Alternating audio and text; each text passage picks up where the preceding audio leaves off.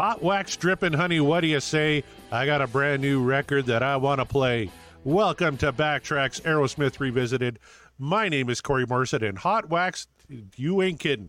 My air conditioner quit today, so I am sweltering in this heat, this Saskatchewan Canadian heat that is so famous. These folks in Las Vegas, they have no idea what hot is, do they? Let's bring in my good buddy. He's the sexiest man in podcasting, Scotty Too Hottie. Scott Haskin, how you doing?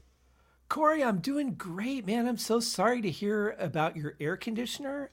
I feel for you, man. When I record podcasts, and I do a couple, I don't have any fans on. So this time of year, it's pretty brutal to do them, but I love them. I love talking to guys like you about great music and sometimes horrible music, and that's why we do it. Well, we don't get a lot of horrible music on this show because we're talking about Aerosmith. And speaking of cool people, man, we just had a guest last week, John Mottola from the Deep Purple podcast was on and did a bang-up job. We spun a great tune, and it actually made its way onto the mixtape. Yeah, that mixtape's getting a lot of action these days. I will say, though, I enjoyed last week's episode so much, and I love that song so much. I almost feel like we shouldn't even roll the dice. We should just listen to that one again. Heart's Done Time is a fucking amazing song. Well, you can just go back and listen to last week's episode, Scott. We really should maybe do a new track here tonight for the folks who've been with us for 77 of these things. Okay, that's fair. I also own the song, so I could just listen to it. Do you have it on vinyl yet? No, it's near the top of my list of ones to get next, though. I found a great deal on a near mint condition version of Magical Mystery Tour with the 24-page booklet beautifully in place. Vinyl is mint. The cover only has the slightest bit of ring wear on it, and I got it for $20. That's got to be worth $100. That's a hell of a find. Yeah, if you look that up on Discogs, I guarantee it's pushing $100, especially with the booklet. But if you get Permanent Vacation on vinyl, I got the 180-gram reissue, and it sounds tremendous, especially those big booming kick drums that you're a fan of. Oh, a huge fan, especially on that album. But let me ask you: when they reissued these, did they do those from the original analog masters, or were they done digitally? Like, does it have that same analog warmth to it that we love so much? Yes, I don't think it was done digitally. Okay. But don't quote me on that. That's just what I remember. Because that's a whole other process to do the whole big digital remaster, right? Which Van Halen is going through right now with the Sammy Hagar catalog. But whatever they did sounds really good. It passes the ear test. Yes, everybody. And as long as you're giving it the check, then I will happily get the newer version of it. I think you're going to love it. Yep. Heart's Done Time, the kickoff track from Permanent Vacation, currently on the mixtape, leading off the mixtape. We made sure we put it right at the head of the class. Following that is Moving Out, No More, No More, Girl Keeps Coming Apart, Bone to Bone, Coney Island Whitefish Boy, The Farm, I'm Down, Rats in the Cellar, and Combination. That's the deep cut side. On the all-time Aero Top 9, we have Let the Music Do the Talking, Chip Away the Stone, The Other Side, Home Tonight, Crazy, Eat the Rich, Mama Kin, Shut Up and Dance, and Deuces Are Wild. And Deuces Are Wild is interesting because that we did way back on episode 55. So, over 20 shows ago. But it was actually on the original dice of one Mr. Kevin Brown, who I have now confirmed for next week's show. Kevin Brown will be here, and he's going to have to replace 2 songs on his die. Because Combination is what we spun and put on the mixtape from his die, and we've already done Deuces Are Wild, so he's going to have to come up with 2 tracks. But Kevin Brown, the host of the Tom Petty Project, co-host of Seaside Pod Review and the Ultimate Cadillac Clash, will be here next week. Your thoughts, Hercules Stonewall? Very excited about that. And, having to replace 2 songs, that's what you get for being a stranger for so long. Really excited to have him back. Loving your new show. I'm waiting for tomorrow's episode to drop, which will be episode 3 for us of your new show. How are you guys feeling about it now that you're a little more seasoned? It's been an interesting experiment for sure because the first 3 records of the Phil Collins era of Genesis, I was not familiar with at all. I knew the odd track here or there. I'd heard Abacab maybe twice, like the actual track. I knew the song, hits like Follow You, Follow Me, and all that. But For first-time listens, it really kind of took me on a journey, and now peel back the curtain a little bit. We're getting ready to record sides A and B of the self-titled album from 1983, which had a ton of hits on it. 5 singles came off that record. And that's really where my fandom with Genesis started. So now I'm getting to the stuff I really love and away from the proggy stuff that Kevin really loves. So his scores, I don't want to spoil anything, but scores were quite different in the first 3. Now the second 3, they may do a flip. So I'm looking forward to that. And Kevin and I have employed you.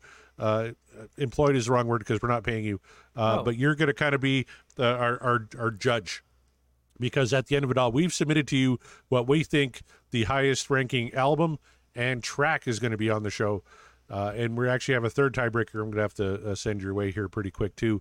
But the winner of season 1, whoever gets closest on either of those metrics, gets to pick the band for season 2. Scott, while I got you here, who do you think would be a good band if I win? Who should I pick to cover in season 2 of the Ultimate Catalog Clash? Wait, how many albums are you doing per season? It doesn't really matter. It could be a shorter season. It could be a longer season. We're looking at 6 from the Phil Collins era of Genesis. So that's a good 12 episode season. Somewhere in there. If it's a bigger discography, we might break it in 2, like we did with Genesis.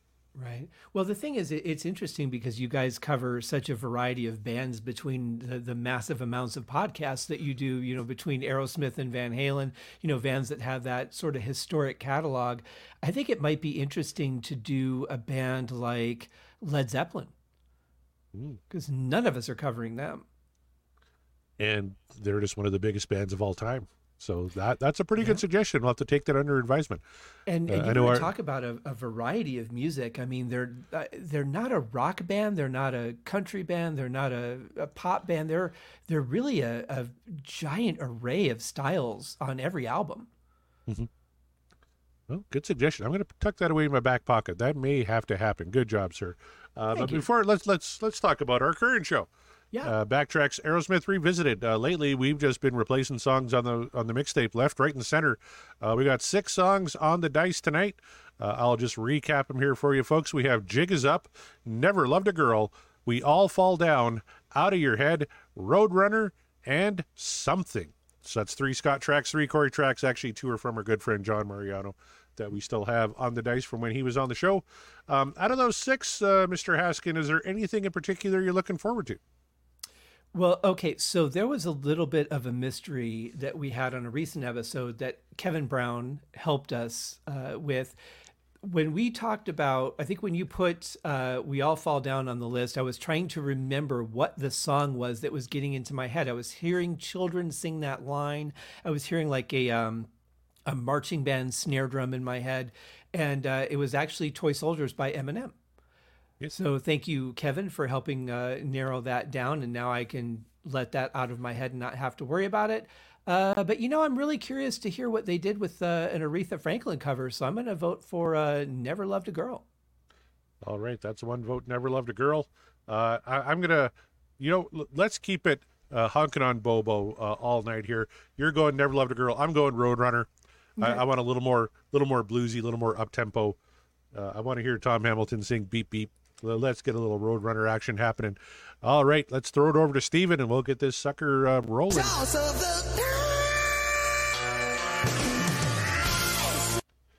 And we come up with Jig Is Up. So about as far away from what we were hoping for as you can get. This is a track from the album Rock in a Hard Place. I put this on the dice because we haven't covered a lot from Rock in a Hard Place. This is the 7th studio album from Aerosmith, released in 1982, and it's famous for missing a couple of members, Joe Perry and Brad Whitford, not on this record. They were replaced by Rick Dufay and Jimmy Crespo. Rick Dufay, I don't think actually even played on the record.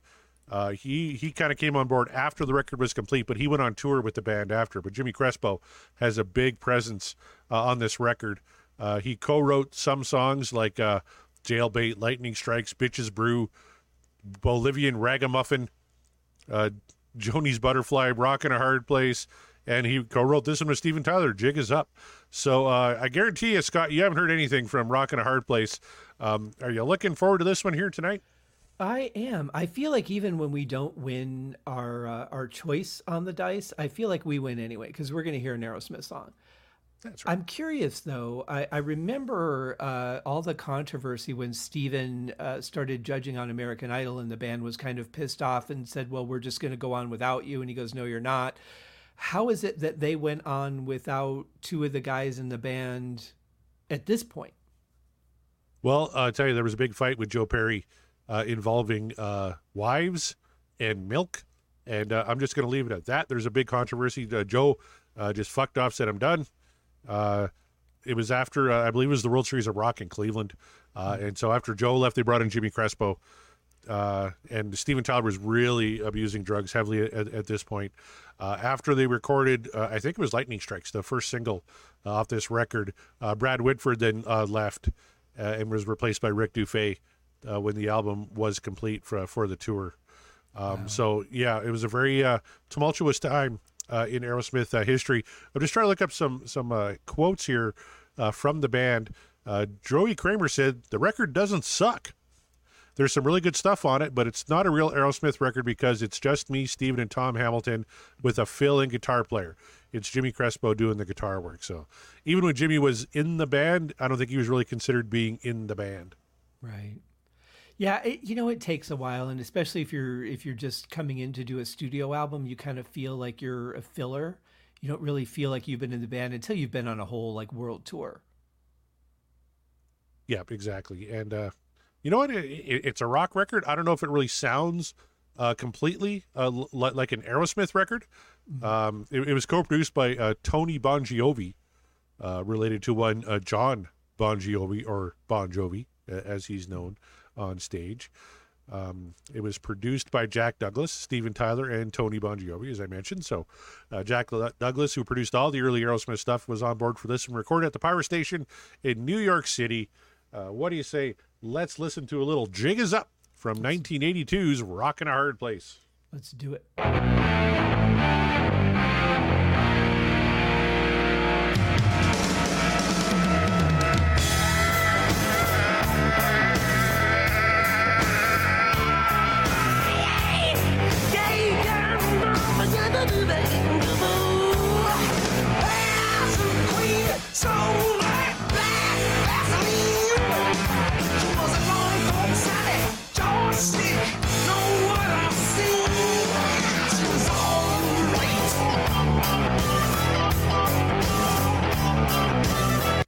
So I think we got a little vocal box happening there, don't we? I think so. Well, the first thing I'm going to say is I fucking love the bass sound. It is raw and right in your face. The drums sound really good too. But it kind of, is it just me, or does this remind you of Dr. Feelgood just kind of slowed down a little bit? In a way, it's kind of, it's not an original blues groove. Like you've heard this on 100 songs. Yeah. Very, very Aerosmith. I was missing kind of that Joe Perry stank that they used to get on tracks like this. Yeah. And to me, the big kicker was Steven. I don't think he sounds healthy on this track, especially on that squeal. And lyrically, Passion Queen, Sold Like Black Vaseline, She Was a Long Cold Sally, Joystick, Know What I See. Like, they don't really make a lot of sense. I kind of feel like they were just spinning pages in the dictionary and just pointing at words and saying, let's put that in there and we'll figure out a line to make that word work. Is Black Vaseline a thing? Has that ever been a product? I don't think so. I don't even know what that means. I was hoping it was an American thing, and maybe you could tell me about Black Vaseline. Is it a big seller? It sounds like something we would have in this country because, we have to make everything in every color and flavor. But as far as I know, that is not a thing. I thought, especially in Vegas, like you just head down to the Strip and you should be able to get Black Vaseline too for $1, right? Like, I think it's 2 for 1 now. Yeah. Oh, okay. Drash and Spurs, out. Pong Man, Puss in Boots. She was an old Mo Lip, bold hip. Oh, none of this makes sense. No, this is the kind of stuff that I would expect Steven to just like scat out in a live show where just every word that pops into his head comes out of his mouth. Not that somebody actually sat down and wrote this out and said, here's the lyrics to the song. Yeah. All right, let's keep going.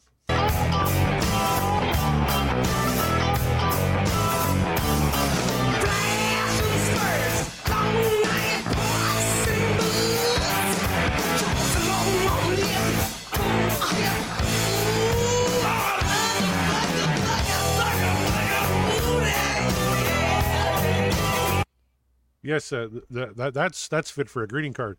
Fucked up, fuck 'em, booty, yeah. If that fits for, I'm applying to Hallmark tonight. I noticed too that Steven's a lot more in the background than he normally is. He's got a little bit of a slight delay on his voice also to kind of thicken it up a little bit. I definitely think he is not sounding good here. But I agree with you on, like, this is such a down and dirty musically song. I love that drag with the crash cymbal going into the verse and then in the verse line. This is just screaming for some Joe Perry. And you know what? Maybe this would be cool on the farewell tour. I read a tweet from Tom Hamilton. Sorry, Xeet or whatever the hell we're supposed to call it now. I'm still going to call it tweet. Yeah. But Tom Hamilton said they're having a great time in rehearsals and they're busting out some songs they hadn't touched in a while. And I'm like, wow, Jig Is Up. Like, we got a great blues groove. The band sounds good here. You put a little Joe Perry stank. Of course, get Brad Whitford in there to handle the rest and get a healthy sound in Steven wailing away on this. And I think it's a huge improvement. Like, this could be a really good live song. I feel like this is one they should have re-recorded with the regular band once they were back together. I think the question would come down to, is it going to be one of those things where, like, I'm not playing on that because I wasn't on the original, or yeah, you know what, that'd be a fun song. Let's make up for what we screwed up before. And they don't really do a lot from this album once Joe and Brad got in the band. I think they did Lightning Strikes a little bit, maybe Jailbait. Unfortunately, they might have done that one too. But yeah, I don't know. I listen to this and I think, man, well, get the current lineup doing this, it would sound pretty good, I think. Was anything off of this album a hit? Lightning Strikes was the big single. It didn't do well. It hit number 21 on the U.S. rock chart, which is pretty good, but it never hit the Billboard Hot 100. It didn't chart anywhere else. Bitches Brew was a promo single, which didn't chart anywhere. So this is really kind of at the bottom of Aerosmith in the early 80s. At least it's mixed well. Yeah, there you go. Well done, Mr. Bon Jovi.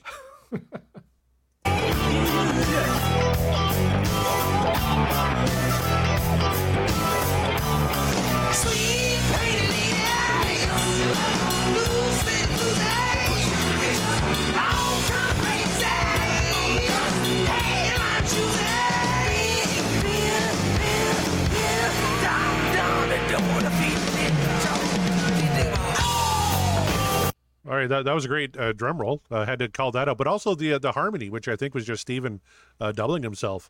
I thought that harmony was mixed really cool, and sounded really good. Yeah, I like that. It's funny. As soon as I said it was mixed well, I realized, is there any guitar in this song? I'm not hearing it. I'm hearing all bass, drums, and Steven. Just the talk box is all I was really picking out. Yeah. Yeah. That's a sign. Well, and they called Jimmy Crespo the fill-in guitar player. He co-wrote this. Yeah, I kind of feel bad for him because it's such a difficult situation to walk into in the first place. Replacing anybody who's iconic is always, no matter how big you are, it's always kind of a dangerous thing. But man, like, just walking into a situation where the drugs are rampant and this is just a mess, I really feel bad for him. Bless his heart for giving it a shot.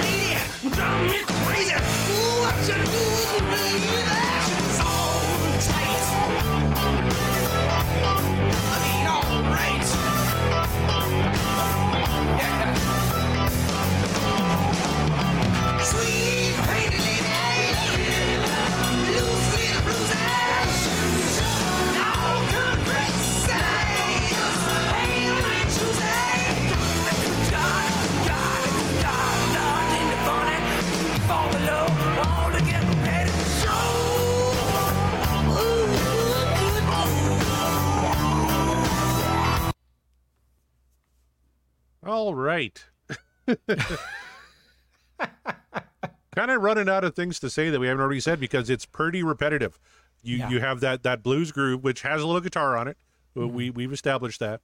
Yeah, you have the talk box playing over the kind of the chorus. I guess we can kind of call it a chorus, where he has those refrains like "lick 'em, love 'em, push 'em, shove 'em," and Steven just stream of conscious, whatever the fuck pops in his head. New York jet, old jock wide in the city, locker room lady, drive me crazy, little loose city floozy. Geez whiz. I don't know, man. What do you think?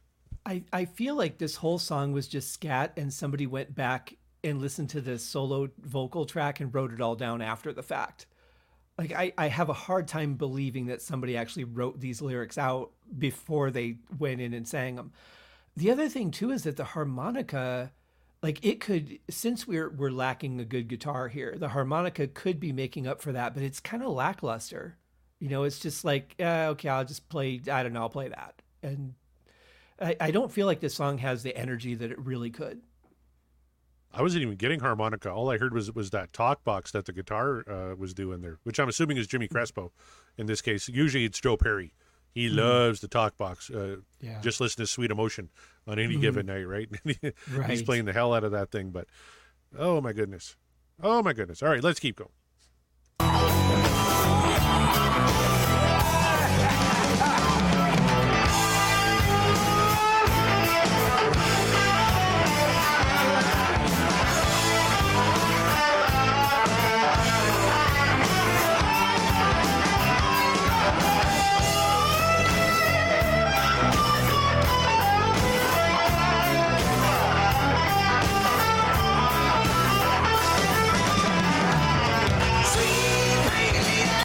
What do you think of that guitar solo? I thought that was pretty good. I thought that was really the best part of the song so far. That I like the sound he's getting on the guitar. It's a little bit raw, but it's kind of refined at the same point. Really fits the song well, and I like what he played. I wish I could hear what else he could do on the song. Yeah, no kidding. Jimmy Crespo is a great session musician. He's performed or recorded with the likes of Rod Stewart, Billy Squier, Meatloaf, Stevie Nicks, Rough Cut, Renegade, a whole bunch of classic acts. And like you said, coming into a tough situation, where he's coming in with to a situation where the leader of your band is so trashed out on drugs, he doesn't know what day of the week it is. And the other three guys just, throwing up their hands like, we lost the other creative head of the band here. And he's got to come in and, try and, make an album into something. And, Jimmy Crespo is kind of the hero of this track for me. Mm-hmm. Yeah. The other thing that's kind of weird about it, though, is that we only hear the guitar during the solo. I mean, we're not hearing like a regular distorted guitar sound, even playing rhythm in the background or anything. So the guitar just kind of comes in out of nowhere, and we're like, oh, there's a guitarist in the band that's actually playing straight guitar. So it's almost out of context because we don't have anything like that sound in the rest of the song. The other thing I think this song could have used was maybe even a nice call and response on guitar. Just some of those little fill-ins. Steven says a line, the guitar answers. I think that would have fit the rhythm of it pretty well, the bluesy feel of it. I think this song could have been something amazing. It really could have. And again, I'm going to keep saying it. I think if they busted this out in the on the reunion tour or on the farewell tour, I think it might be, especially from the diehards who haven't heard anything from Rockin' a Hard Place in forever. I think it would be well received. Yeah.